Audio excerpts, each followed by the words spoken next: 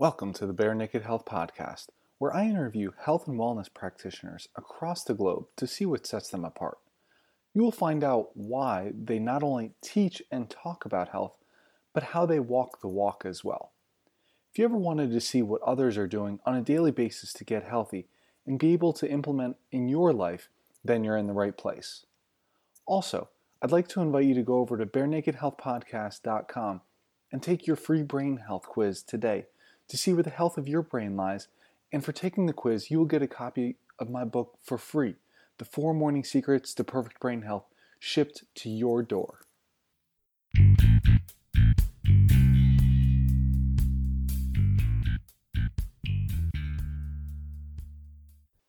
Hey guys, I'm your host Nick Horowski, and welcome to the Bare Naked Health Podcast, episode number 39. In today's episode, I interview trainer and holistic lifestyle coach Helen Neves.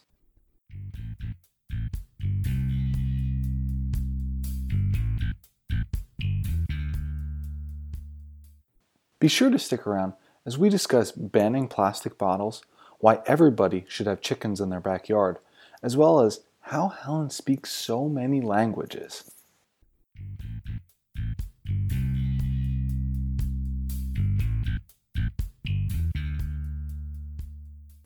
Alrighty guys, today we have Helen Neves on another episode of the Bare Naked Health Podcast. So Helen, first question that I start with everybody on is, tell us about your health journey in 10 sentences or less, please. Okay, well, I guess I was always into health and fitness. Growing up, if it wasn't skipping rope on the balcony, it was then getting into ballet lessons or later on playing basketball or soccer.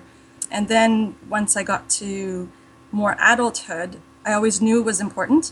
I did a project at age 17 called Health and Fitness, even if I had any other topic I could have chosen from in the world. Health and fitness was the topic I chose. So I guess somewhere along the lines, I knew where my future would be. And I carried on. I studied exercise science in university, and I specialized in adapted physical activity. And part of that reason was because my dad was in a wheelchair. So I probably wanted to help him as well as other people like him to be physically active. And from there, I got certified as an aerobic instructor to have some more doors open to me. Teaching older adult fitness was one thing I wanted to do.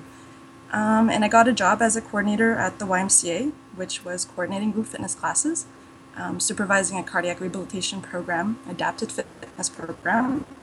So that's been most of my journey. And then I started to encounter that there was more to health and fitness than just the physical. So my focus was always on physical movement, but I realized there was more to it than that. And JP Sears came to our local Y to offer the HLC1, Holistic Lifestyle Coaching Level 1 course from the CHEK Institute. And I guess my journey into discovering more began there. So I carried on with HLC Level 2 and 3.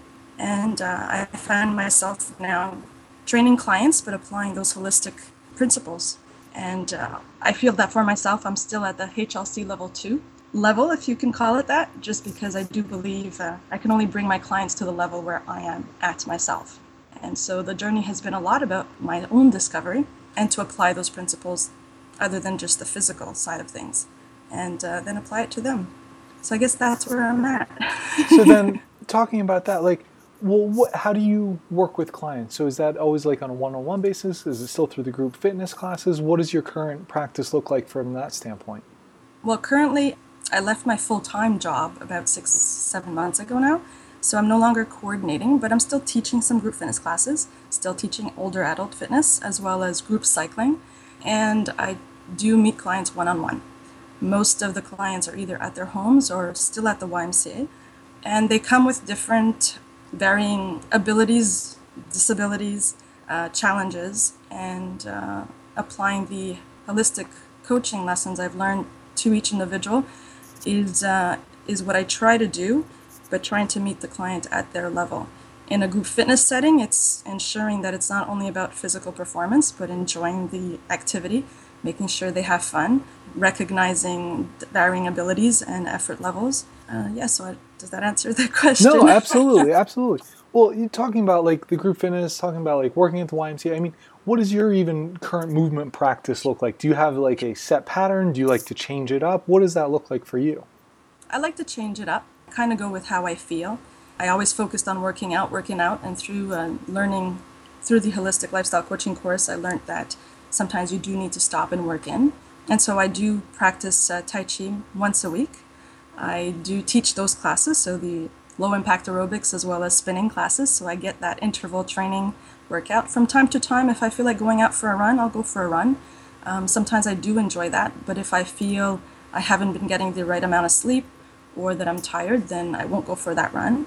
And I try to weight train once or twice a week. And my weight training is not necessarily following a set program that I create for myself. I've tried that and not really succeeded at sticking to it. So I kind of just go with the feel. If I feel like lifting free weights, I lift free weights. If I feel like doing some exercises on the ball, I'll do exercises on the ball. If it's more of a whole body, use my body weight workout, then I'll do that. I'll do some TRX or just some pull-ups and push-ups.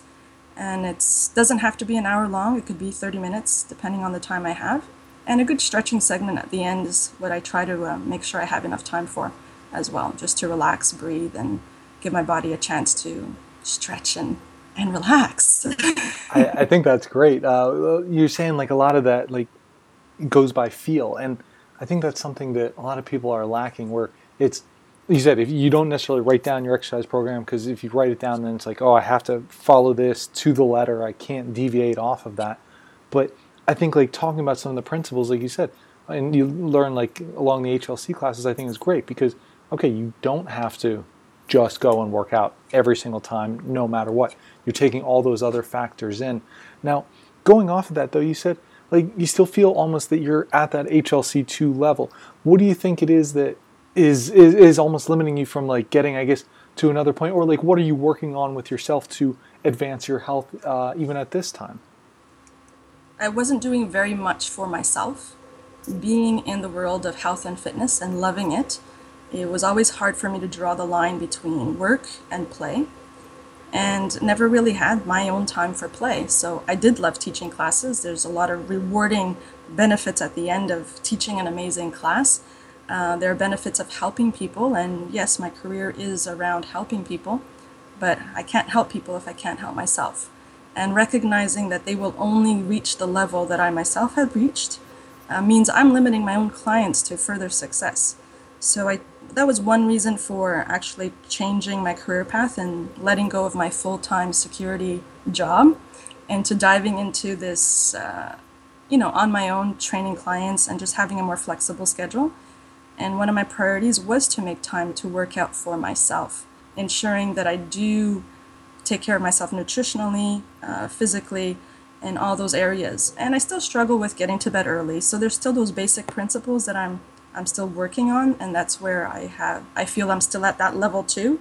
Not that I feel I have to master everything, but I'm still not listening completely to myself. I'm not taking that time to meditate on a regular basis. I do the Tai Chi, and that's great, but if the instructor's not there, I don't necessarily take that time to do it myself, go out in the park and, just walk barefoot or dance in my living room, things I actually used to do at a younger age. So it's going back to some of those things that made me happy and figuring out what I want to do for fun. What do I do for fun? Someone asked me that question, and I really wasn't sure what to answer. Do you have an answer now that you could share with us? Is there something, if somebody asked you that now, like, okay, so you were asked that before. What about if I said, Helen, what do you do for fun? I'm still discovering that, to be honest. Okay. Is there anything that you've discovered yet? I know taking classes for myself is fun. If I go out for that run for myself, it's fun. But I still have to incorporate a few more things that's just fun and not work related. So I tend to fall back into a lot of work-related activities. And like I mentioned before, there is that fine line, and it all surrounds that physical fitness. And I need to find stuff outside of that, I think, to balance things out. So whether it is to sit down and enjoy a movie with my partner, sit down and watch a hockey game and not wait till the playoffs. So I am a Habs fan. Okay. So it's very big here. Absolutely, right. He's a big hockey fan. So, it's also spending time with him. So he also tries to remind me to just relax and have some fun. With winter's coming, I'm not much of a skier, but maybe there's some other activities I could do. Okay, well, you said sitting down and watching a movie. What's the last either movie you saw or the best movie that you've seen recently? Maybe not the same thing in particular there. Oh wow, now you're challenging my memory. Absolutely, yeah. Or even just if you It have was any it was favorite movies overall or I favorite think it was documentaries. Yeah. no, it was a Disney movie. Okay. And I think he actually went to bed and I continued to watch it. What was it? Do you remember what it Which was? one was it? Oh, it was Cinderella. Cinderella. Wow. That's a Cinderella. throwback there then too. Yes, it was Cinderella. And it was the remake. It wasn't the old Disney version. It was the remake. Okay. All right. Uh, And how was it? I mean, did you so was that something that made you happy like you were just able to sit down and enjoy then? yeah, and it brought me back to childhood. I mean, not that I ever dreamt of being Cinderella, but it was part of childhood stories and movies, and it brought me back there. So I thoroughly enjoyed it. He went to bed, and I could have gone to bed. I said, no, I'm enjoying this movie. Let me finish watching it. That's It's great. great. That's Great. great. Oh my goodness. All right. So then you said like you sometimes struggle with getting to bed early. Now, are there any set routines that you have throughout your day where it's like, hey, every time I get up, I'm doing this? Or maybe you have a bedtime routine, it's just like at a different time. Like, are there any specific routines that you really like to follow and just stick with on a daily basis? Or does that change even daily or weekly for you? I'd say it changes daily, weekly, especially now without the full-time job that's a set schedule. So there are mornings that I'll have a client at 8 a.m. A few mornings I may have a client at 7 a.m. Other days I'll have a client only at 10 a.m. or at noon. So I don't have to wake up at a specific time every single day. Even weekends can vary depending if I'm given a workshop, seminar, or teaching a course, or if my weekends are free. And therefore, my evenings vary as well. So it often depends if I have anything to prepare for the next day, if I want to add a little bit more reading or researching. And I guess growing up, I was always one to stay up late. I could. I wasn't one of those people that had to be in bed by a certain hour. Being the youngest in the family, I was probably conditioned that way. Everyone else was up, so I was up. It doesn't mean it was the best thing for me, but if it's something that I still feel my immune system goes down if I don't get to bed by a certain hour, no matter how many hours of sleep I get. And with winter at our doorstep, it becomes more of a factor. So I really have to work on just shutting down the computer, whether it's scheduling myself better. So there's always that managing my tasks a little better ahead of time, so I'm not struggling to finish up a program the night before I meet the client. But then again, I feel more connected that way. So it's really finding that fine line. The closer it is to meeting the client for their next program, that's where I'm going to be at the best place to choose the right things for them, as opposed to setting it up a week ahead of time. So it's, again, it's that fine line of balance. Now you talk about just the immune system there. Are there anything that you use, like do you use any herbs, spices, like any oils or anything like that to help boost your immune system? Or it doesn't have to be necessarily food related like that, just anything else, obviously besides, like you said, the importance of sleep, the immune system, but anything else that you could share with us that you really like to help boost that immune system? Like you said, we are going into winter right now as well. I don't have anything set in particular, only I do recognize when I'm not getting adequate fruits or vegetables into my diet. So I have to have that added effort to incorporate those daily. I have my bone broths or my chicken broths and a lot of homemade meals and lots of spices in them from all different nationalities and backgrounds. I have a partner who's an amazing cook and who can cook from any culture. And so obviously there's a use of several spices. What are some of your favorite dishes that your partner makes for you? Oh, geez. Where do I begin? He comes from a Croatian Slovenian background, so he makes amazing sauerkraut and cabbage rolls, all the way to some Mexican dishes. He lived in Mexico City for some time, so some roast, even lamb tacos. So with the chopped up cilantro, and he does his own hot sauces. So we'll go through that. Being of a Portuguese background, he can even master some of the Portuguese dishes. Okay. What's your favorite Portuguese dish, or maybe a few? Portuguese dishes can be very simple as kale soup. Okay. So it's called either a green soup or a kale soup. So it's a broth with potato if you want in it, kind of mashed up, and chopped up kale. Very simple. And then you toss it in every bowl. You place a slice of sausage. So that's the typical kale soup. He'll make another type of platter. Not sure what it would be called in English, but it's I kind of would like say it in Portuguese even, yeah. and changing languages now I'm stuck. So Sorry about that. cozido, it's called cozido, Okay. which is basically a pot of cooked different meats. It could be pork, it could be beef, mixed with cabbage and again other greens, and it's kind of just like stewed, and usually cooked in an earthenware platter in the oven. So we try to get organic products as much as organic foods as much as possible. So whether it's rutabaga and the cabbage, different types of cabbages and sausages. He's a sausage maker by trade as well, so that's a little handy. Yeah, so as you can tell, probably different extremes. He makes amazing Indian dishes as well, so turmeric and cumin and all that fun stuff. A lot of spicy. You had Even me when you said that he's choices. a sausage maker. Like that sounds incredible to me because I just love rich, fatty cuts, and I really do love different sausages because all the different spices that they have. Like you can just take, like you said, either some beef, some pork, and just like some extra fat in there, and then the things that you can do with it. Like once it's cooked up, I think is just absolutely incredible. Lots of choices, absolutely. And he taught me you need a certain amount of fat for your sausage to be good and juicy. That makes sense. And I'm sure there's also like an overboard too. Like he's probably found Yes, that right mix. And I guess that ratio might even change, I guess, depending on what spices you're using and whatnot. I'm sure I can't even begin to imagine. for sure, for sure. You'll have to taste it one day. I like it. No, that sounds great. Okay, so you said sometimes at So night, like you do some reading, some researching. Is there any current topics that you're really into, or any books that you've read recently that you've really been attracted to? Well, lately my focus has been on any new techniques or trends in muscle toning classes and anything related to biomechanics.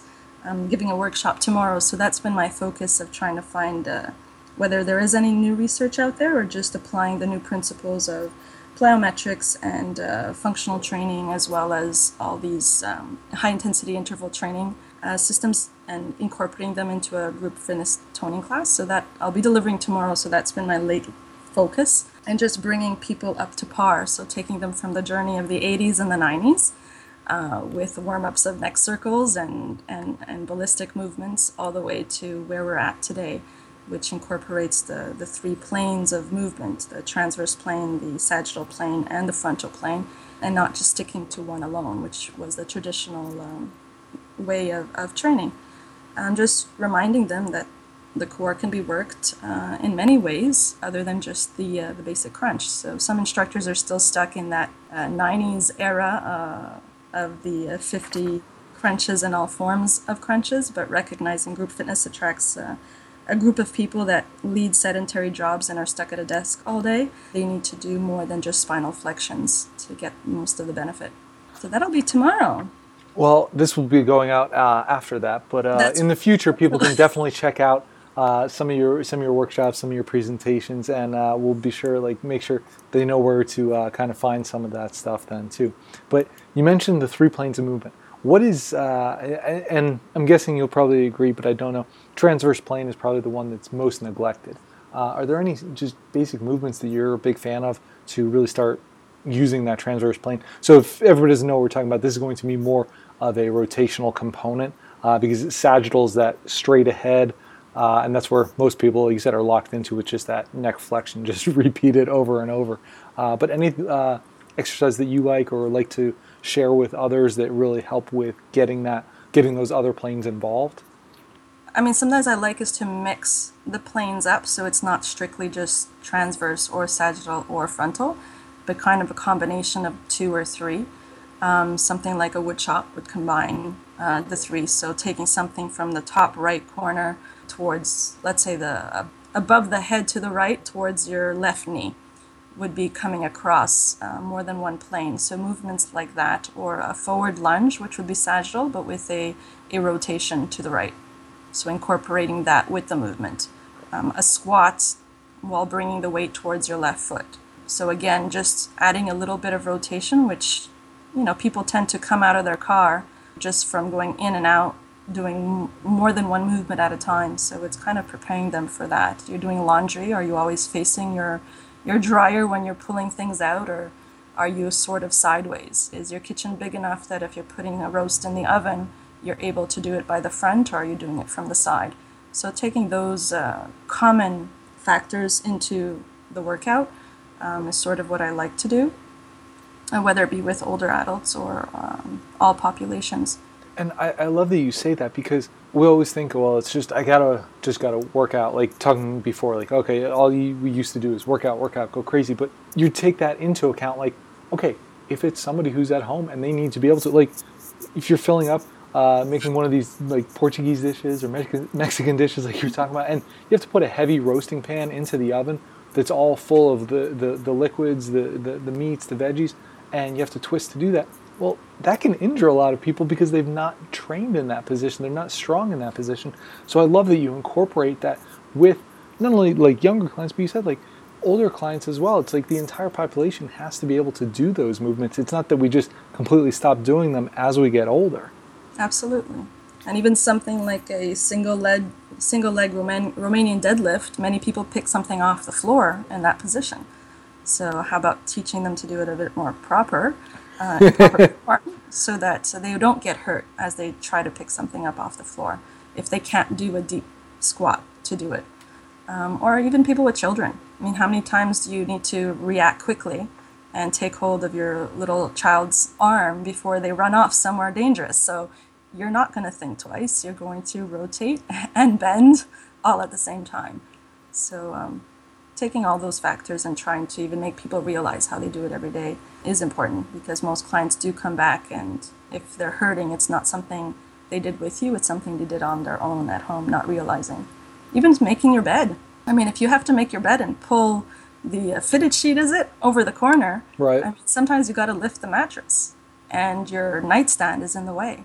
So how do you do that if you're not slightly bent over and diagonally rotated to the right or to the left? So very basic things. It sounds so simple, but it still is so important. Mm-hmm. So, Ellen, what is something that you believe that others think like is just insane? Like, you're talking about all these things, and I feel like these are often overlooked, but they're so simple, so effective. Like, is there something that you believe and like you think is just true that most people, like, it kind of goes against the grain? This could be in health or just with other things as well. Like, just anything that is kind of out of the box thinking that you're a big fan of. It's a good question. I'm a fan of a lot of things, but I do believe there's a right time and a place for everything.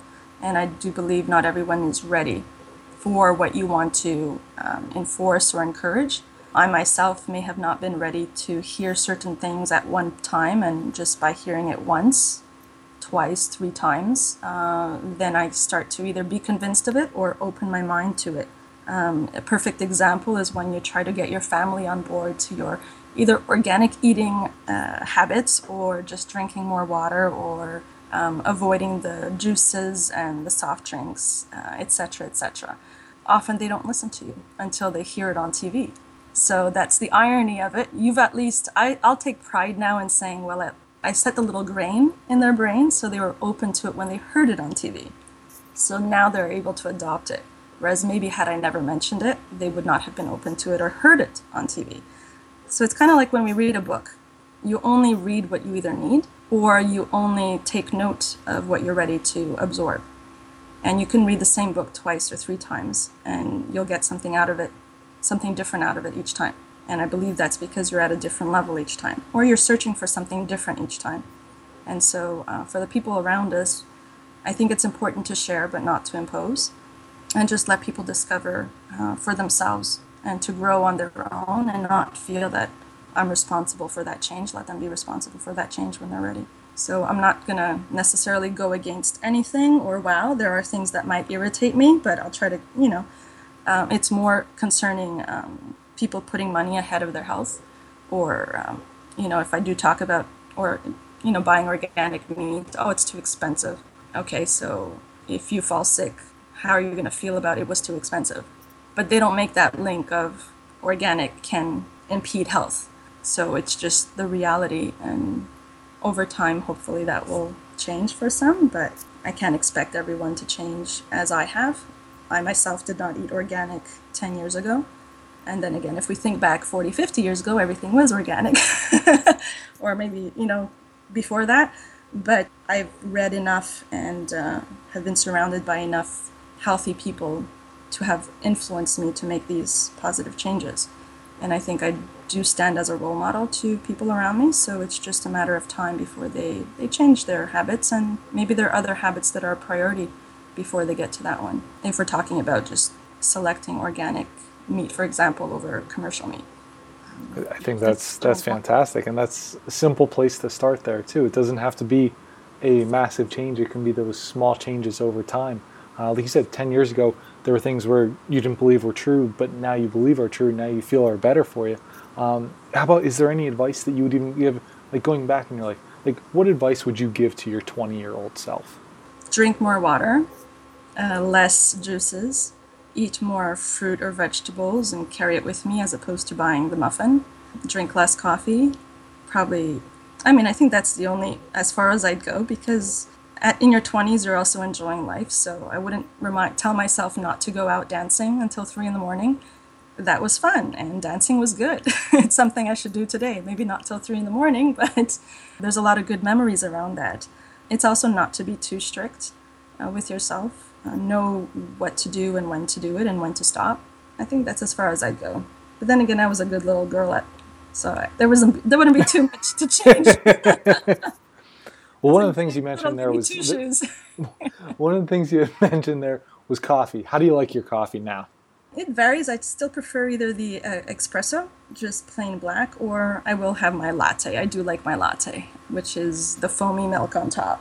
Now, if you were going to pick a vice, would having the latte be like your biggest vice, or do you have something else something that you just absolutely love to do, to eat, whatever it may be? There could be so many. What's the biggest one? Let's focus on like regular. that big one. Like, what do you absolutely love that you'll just go out of your way for? That I go out of my way for? Yeah, like your biggest vice, like where it's just, hey, if I'm going to have something, like this is what I'm going to have, or if I'm going to do something, is it out dance until 3 a.m., like what would it be for you? When I first thought of it, it could be, but it's nothing crazy like that. It doesn't have to be crazy. Well, let's hear it. What was the first thing that popped into your head? It could be the latte, for example. Okay. Or it could be the glass of wine or two, or a glass of port, which is a lot higher in sugar content. I'd stick to those two. If I were in Portugal, it would be completely different. It would be those fried donuts stuffed with sweet goodness and that are dipped in white sugar. So not something I would have here, but if I'm there, that's what's good there, and you can't get anywhere else in the world, so that's what it would be. You have to also live, but I wouldn't eat that on a daily basis. Right. So, I guess my understanding of a vice would be something I would really have regularly, but I'd stick to those. Here in Montreal, it's probably that glass of port or two on a Friday night, or the coffee or the latte, which I recently discovered, even if my body doesn't feel ill effect from not having a coffee for 2 or 3 days, I realize my body does not benefit that much from it. So whereas before I would not put coffee on a vice list, maybe now I would. So it's something I do enjoy, but not necessarily something that's good for my system and my adrenal glands. Now, we've said Portugal a few times. Like, is there something like, okay, being from another culture outside of the United States, that's what I've seen primarily. That's what most of my listeners know primarily. What would you say is something that you've seen in any other culture that could be, like you said, in Canada, that could be Portugal, wherever it may be, that the U.S. could adopt to help improve their health? Good question. I've thought about this before, and I'm not sure I have the answer for it. Canada is different, but not that different from the U.S. Whereas I know when my parents immigrated here in the 70s, I recall them saying they were allowed to have chickens in their backyard, and you're not allowed to have chickens in your backyard anymore. So there probably is a reason for that. We do live in the city, but what was so wrong with that is my question. Or what were the problems surrounding it? Something that I've seen in some countries adopt is maybe banning the use of plastic bottles for water, etc. So that would be something to look at, although I don't know how that would impact the cost. But if you can return bottles for X amount of funds, etc., would be something to look at. I can't recall which countries have adopted that, or if in certain states actually you already have adopted that, I think, if I'm not mistaken. And as for here, I mean, I have a small garden in my backyard, so even if I live in the city, I do have that garden. People may argue, well, when it rains, it's polluted rain, and they're absolutely right, but I still believe my tomatoes from my garden do taste better and are probably better than the ones I might buy. Although I do try to buy a local grown or organic from here, from around here. And I believe if people can learn how to cook in school, that would benefit them a whole lot. So I recall growing up having maybe one course in home economics where you learn how to cook certain things or how to break an egg. I mean, that's something we all need. And you can't depend on one person in a couple, or, what if you're single and you don't know how to cook? Your options are either to get catering service or to go out and eat all the time or to buy processed foods. So if we really care about the health of our future, I think it's teaching people how to cook at a young age and how to cook healthy. So how to take real fruits, real vegetables, and cook them, how to cook meat, how to eat right. And I love that answer, though. That's something that I've not thought of, is just the learning how to cook. I guess because it's something, when I grew up, my parents cooked. Like, that was just kind of how it was. And like, even just when I went off to college, since I've moved out, like, I've always cooked. Like, now my wife cooks too. Like, we both cook. It's not something that I even think about. Like, but that's actually a very good point. Like, in the U.S., like, not necessarily seen all the time. Like, where some people don't know how to cook it. And I guess I never really wrapped my head around that. But you said, like, that could be something like for a healthy future. Like, what do you think health will look like in 10 years, in 100 years? Like, do you have a vision for that, for yourself, or for the world even? Well, for myself, it'll be a healthy future, definitely, and probably even better than it is today, because I believe I'm healthier today than I was 10 years ago and 20 years ago, even if I was younger then. For the world, I think there will be two extremes, those that are really healthy and those that are not. So I can see those that are not getting worse and those that are healthy getting better. And that's a little bit scary because it kind of divides us. And I would just like it to be easier for those who are not healthy to access either healthy food or to acquire the knowledge of what it is to eat healthy. I mean, if people's notions of healthy eating is taking potato flakes as their mashed potatoes, it's not. Take a real potato and mash it, and cook it down and mash it. Throw in some butter and milk, and there you got creamy mashed potato. A little bit of nutmeg for flavoring and sea salt. It's not a box of something that's processed that you add water to, and yeah, I mean, and the real mashed potato just tastes so much better. Well, how do we make that easier access then to people, so we don't have that division between those that are becoming healthier and those that are becoming less healthy? Well, sometimes there's a notion of getting your vegetables costs you more than getting processed foods. At times it's true, and at times it's not. I think getting a bag of potatoes is not going to cost you that much and will last you a whole month versus a box of something. I also believe that when you eat quality, you don't need to eat as much. So it's just changing how people see things, but I think the barrier is the effort. You have to think, you have to put effort. You also have to know how to work your stove and not just a microwave oven. There's a few barriers that people may just not have the energy to overcome because they're so tired. And so it's a little bit of a vicious circle. But if there's ways to take people by the hand, I don't know, if companies have adopted certain times taking people to give health and fitness seminars. How about on nutrition, on cooking seminars? Taking them by the hand and showing them how to break an egg. Some people probably are embarrassed to say if they can't break an egg. I can imagine that's a possibility. And so saying that it's okay. I mean, cooking shows are more and more popular, so there might be a change in that front where more people are cooking at home and realizing that they should. But with both parents having to work or a lot of single family homes, I think there is a challenge of making that time. Often I hear people, even clients of mine, that still use a microwave. Well, it's faster, it's convenient. Well, warming something up on the stove will only take 5 minutes. At the end of the day, it's not that long, it's not an hour. So 30 seconds versus 5 minutes, if it means you're getting nutrients into you rather than you're not sure what you're getting into to you after those 30 seconds. That's kind of been my conversation at times. with some clients that will choose the microwave just out of convenience. If you're working with a client who just finds like everything bringing up like is an obstacle, like is there any way that you try and help them through that? I mean, do you give them resources? Do you just talk to them about it? Like, how would you help somebody get past that hurdle of just all those limitations that they may have as far as getting healthy? First, you have to look at what's the biggest problem and that they tackle one at a time. And sometimes it does require providing them with information so that they're informed, because they won't believe something unless there's some information about it to convince them otherwise. And it's also getting them to choose what are they willing to change. I mean, I can say what I want to say, but it won't change anything. They have the power to change what they want to. So the question has to come up. If there are 3 things that can be changed, which one are they willing to work on? Take it from there. Coach them how. And to what degree? Is it 100% change, or you're looking for a 25% improvement and then a 50% improvement or a 75% improvement? So taking them through the baby steps and encouraging them that they're doing a great job and they're making positive changes, even if they're small. They're positive changes in the right direction. I mean, you and I didn't get to where we are overnight. It took years. So in the same sense, I have to give them that time as well. So baby steps, and having them select and choose which ones they're willing to take is a big part of it. So what is the most recent change that you've made to your health?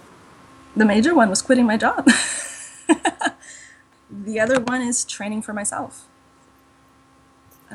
Let's go on the quitting the job one, because I think that's one thing that people overlook. Like, they don't think of their job necessarily as part of their health. But if I said to you, Helen, like, yeah, I'm busy, like, going crazy with stuff, but like my job, yeah, it stresses me out, like does a lot of this, like how did you even have to get into your own head to overcome that maybe fear of doing so, or recognizing that it was affecting your health? It's something I had thought about before, and being at a location that I'd been at for so many years meant that I was aware of a lot of the information and I could help a lot of people. So any new staff that would come in, I'd obviously be the one to be able to help them out. If their supervisor wasn't around, I probably had the answer. Because my job has changed a little bit over the years. You just become aware of all the policies and procedures, and you can coach the new employee along the way. And I guess being the person I am, I'm approachable, and people would come to me and ask a question without fear. The problem with that is often what I had to do was put on the side or was delayed. And for me, customers always came first. And it's just, I wouldn't take my lunch breaks. You know, if I was teaching classes at lunch, well, and there's an afternoon meeting, I didn't have my lunch break. My schedule was 11 to 7, which meant I didn't get home before 8 or 9 at night. Some evenings it was teaching till 9 at night, and then students staying behind for questions, so not getting home till 11. So it wasn't a healthy schedule where I could get to bed early. I mean, at the end of the day, the decisions were mine, whether I did take my lunch break or made the decision to train myself. But I wasn't able to bring myself to that point, knowing people needed the help they needed. And I loved my job. I mean, I loved what I did in my job. The administrative part was not my favorite. And it came to a point where I realized I could still do the parts I love about my job and not necessarily be in that schedule or frame. And if I wanted more for my future, I had to take the dive. I mean, I was stuck. You know, I didn't want to move up necessarily into any director position. So what else would I do if I wasn't going to do this for the rest of my life? I mean, I was helping people, yes, but I was limited on what I could do because it had to fall within that frame of my position. And so I just took the dive, and I don't look back. I learned a lot in those 15 years. I have no regrets. And I think that's something very important that we have to remember in life. Whatever you do, you don't want to have any regret. But I was just ready to move on, and so here I am. So then, after learning this all about yourself, like, what is your current dream or passion that you were just absolutely head over heels for, that you're just following for yourself? I need to love myself to be able to take care of others. So I've always liked to be able to take care of others. If I want to help people, I want to be 100% present, not 50% present. I want to be able to help people where they no longer need my help. So yes, I would want to be able to help clients where they can then go off and not require my expertise. So I need to be able to dedicate my time to that. So my future dream is, just to have my own practice, have my own, whether it be a studio, whether it be here as well as abroad, whether it be to be an international presenter. I think now I have time to think of all those things and find my direction. Now that I have a bit more flexibility with a schedule and a bit more free time. So when I did have my full-time job, I was also meeting clients privately on the side. So that's the reality. I didn't have only one job. It's the fact of having two or three.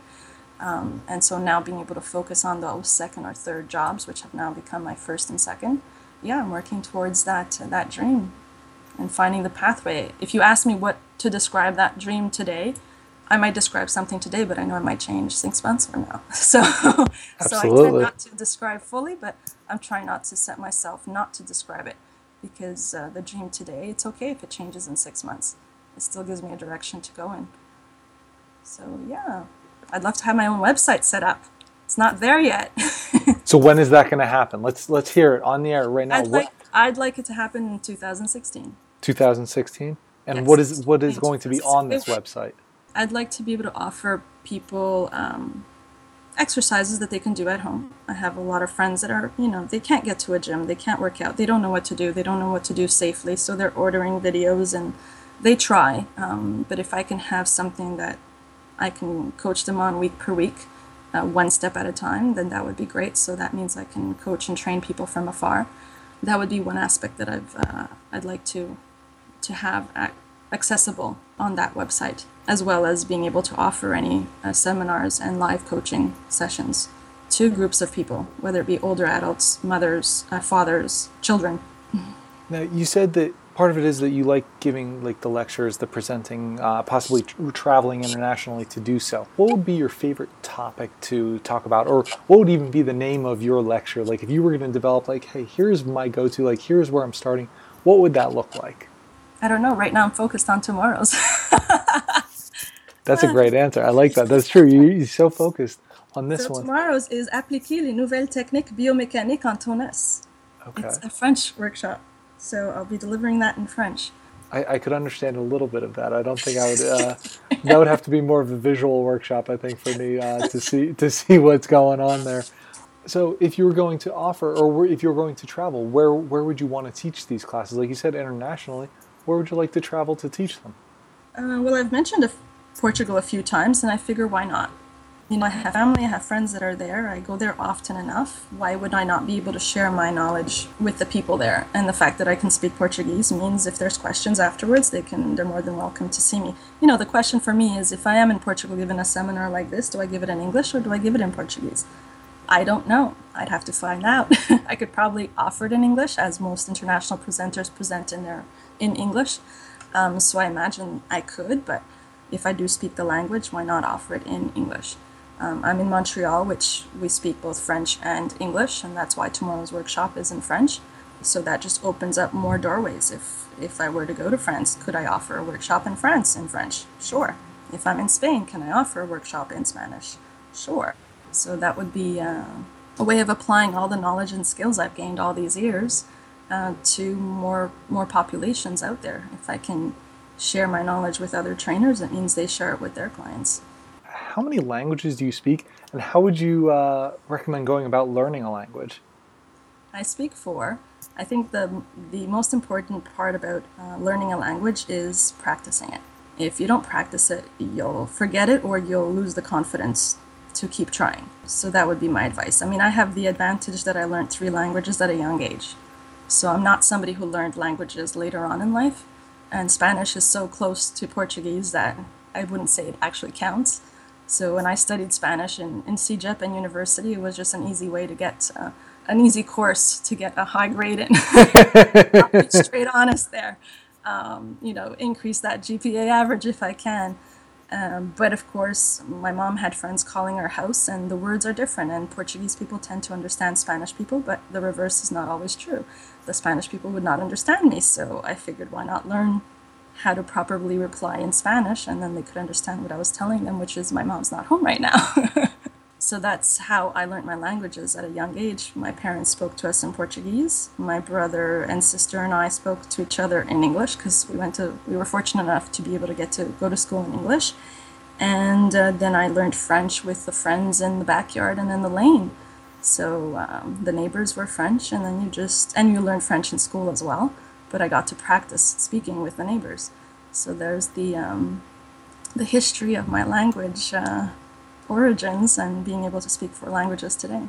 So what language would you like to learn? What language would you like to learn to speak next? I think the next easiest one would be Italian. That makes sense based on, because Looking for ease. I took some French and Spanish, and I still screw them up because I find them to be so similar. Like I'll do half of a sentence in French, half of a sentence in Spanish, and it just kind of overlaps on each other. But That's my Spanish with some Portuguese at times, but I figure Italian would be the next easiest thing. well, then what about not an easy one? Like, so you mentioned your partner being like Croatian, I believe, and something else. Would you want to learn those? Slovenian, yeah. Well, he doesn't know the languages that well, so I don't think I could practice with him. Okay. But I mean, it depended if I needed it for a reason or had to have a purpose. If there was maybe another country I would want to visit, then that would be the next language I would learn. So what's that country? Where do you want to go visit? At some point in my life, it might be everyone. Okay. So you like to travel then? Yes, I do. Is there anything on the list? Anything that, okay, where would be that number one place though right now? Right now, if I could be somewhere right now, it wouldn't be anywhere new. Just because of everything that's going on, I would just like to stick to something I'm comfortable with. So if it's not here, you know what? Let me take that back. Being in Canada, it's such a huge country, I haven't even visited Canada completely yet. So it would be, visiting British Columbia, Alberta, Saskatchewan, Manitoba, the Atlantic provinces, Newfoundland, I've been to Nova Scotia, but I haven't really seen it all. Prince Edward Island, New Brunswick, all the way to Northwest Territories or the Yukon. I mean, why not? I like that. So there's a lot of beauty to be seen in this country as well. So I think being somewhere familiar would be that, or it would be by the ocean in Portugal. Here I go back. But there are several other countries I'd like to visit. I mean, I won't lie. I'd like to learn a little bit about each country before I do visit it, just to get the most out of the experience, and knowing I may not return to it. So I haven't quite been on that thought yet.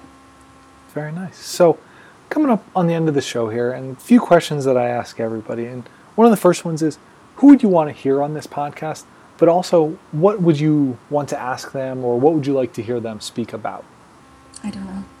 How about, is there anybody even that you follow that you've been reading about recently? Like you said, always kind of reading, researching, somebody that you even follow a lot of that you just like their work.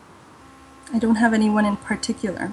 I mean, a lot of people ask me questions like that, and I never have a clear, I wouldn't say, I just don't have an answer. I believe everyone has something to offer, so anyone you have on the podcast, whether they're famous or they're not famous, or if a book comes out, whether they're famous or not, I mean, if they have something to say, I'm here to hear it out, and maybe I have something to learn from it. So I'm not one to have a favorite actor. I'm not one to have a favorite actress, a favorite movie. Even ask me what my favorite color is. You know what? Today it's yellow. And sometimes it's blue, and sometimes it's orange, and sometimes it's red. I'm just one of those people that if you ask me to make one favorite, one big, I don't have that. I can't please you with an answer. Not that you need to be pleased with that answer, but I just don't have an answer or one fixed answer. Ellen, I actually think that the answer that you gave, I think that's one of the best ones that I've actually heard, because like you said, everybody has something special to share. It doesn't have to be somebody at the top of, whether it be the health and wellness game, but whatever it may be. I really like that it doesn't matter, because everybody has their own interesting things, everybody has that something special about them. So no, I think that's fantastic. Thank you. Now, another one that I ask is, so what is the one non-negotiable health habit that you never compromise on? But don't answer that right now. We're going to answer that after the show. So everybody's going to have to go check out the show notes over at the Bare Naked Health Podcast so that you can see, and I'll have the links for everything that we talked about here. But Helen, where can our listeners find more about you? Well, for now, if they needed to reach me or had any questions for me, they can email me at helen, helen.health, health, @hotmail.com. But to look out for a website come 2016, possibly under All Bodies in Motion.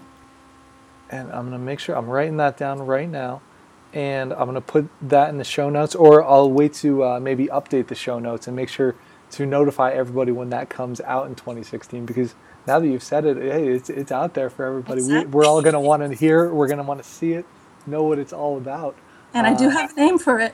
And that's even better, right? So all bodies in motion. Everybody's going to have to keep an eye out for that. Or maybe I'll send out another email in a couple months to everybody to say, hey, it's time to go check out Helen's new website.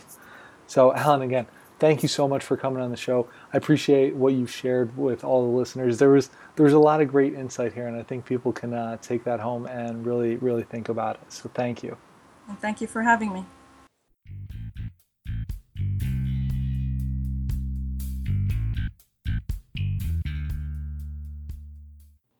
Thanks for listening. And don't forget to go check on your brain health by going over to barenakedhealthpodcast.com and taking the free brain quiz. By doing so, you can get a free copy of my book, The 4 Morning Secrets to Perfect Brain Health, shipped to your door. Also, please head over to iTunes to give the Bare Naked Health Podcast a positive comment and a 5-star rating. This really goes a long way in getting the word out and helping to share the podcast with others.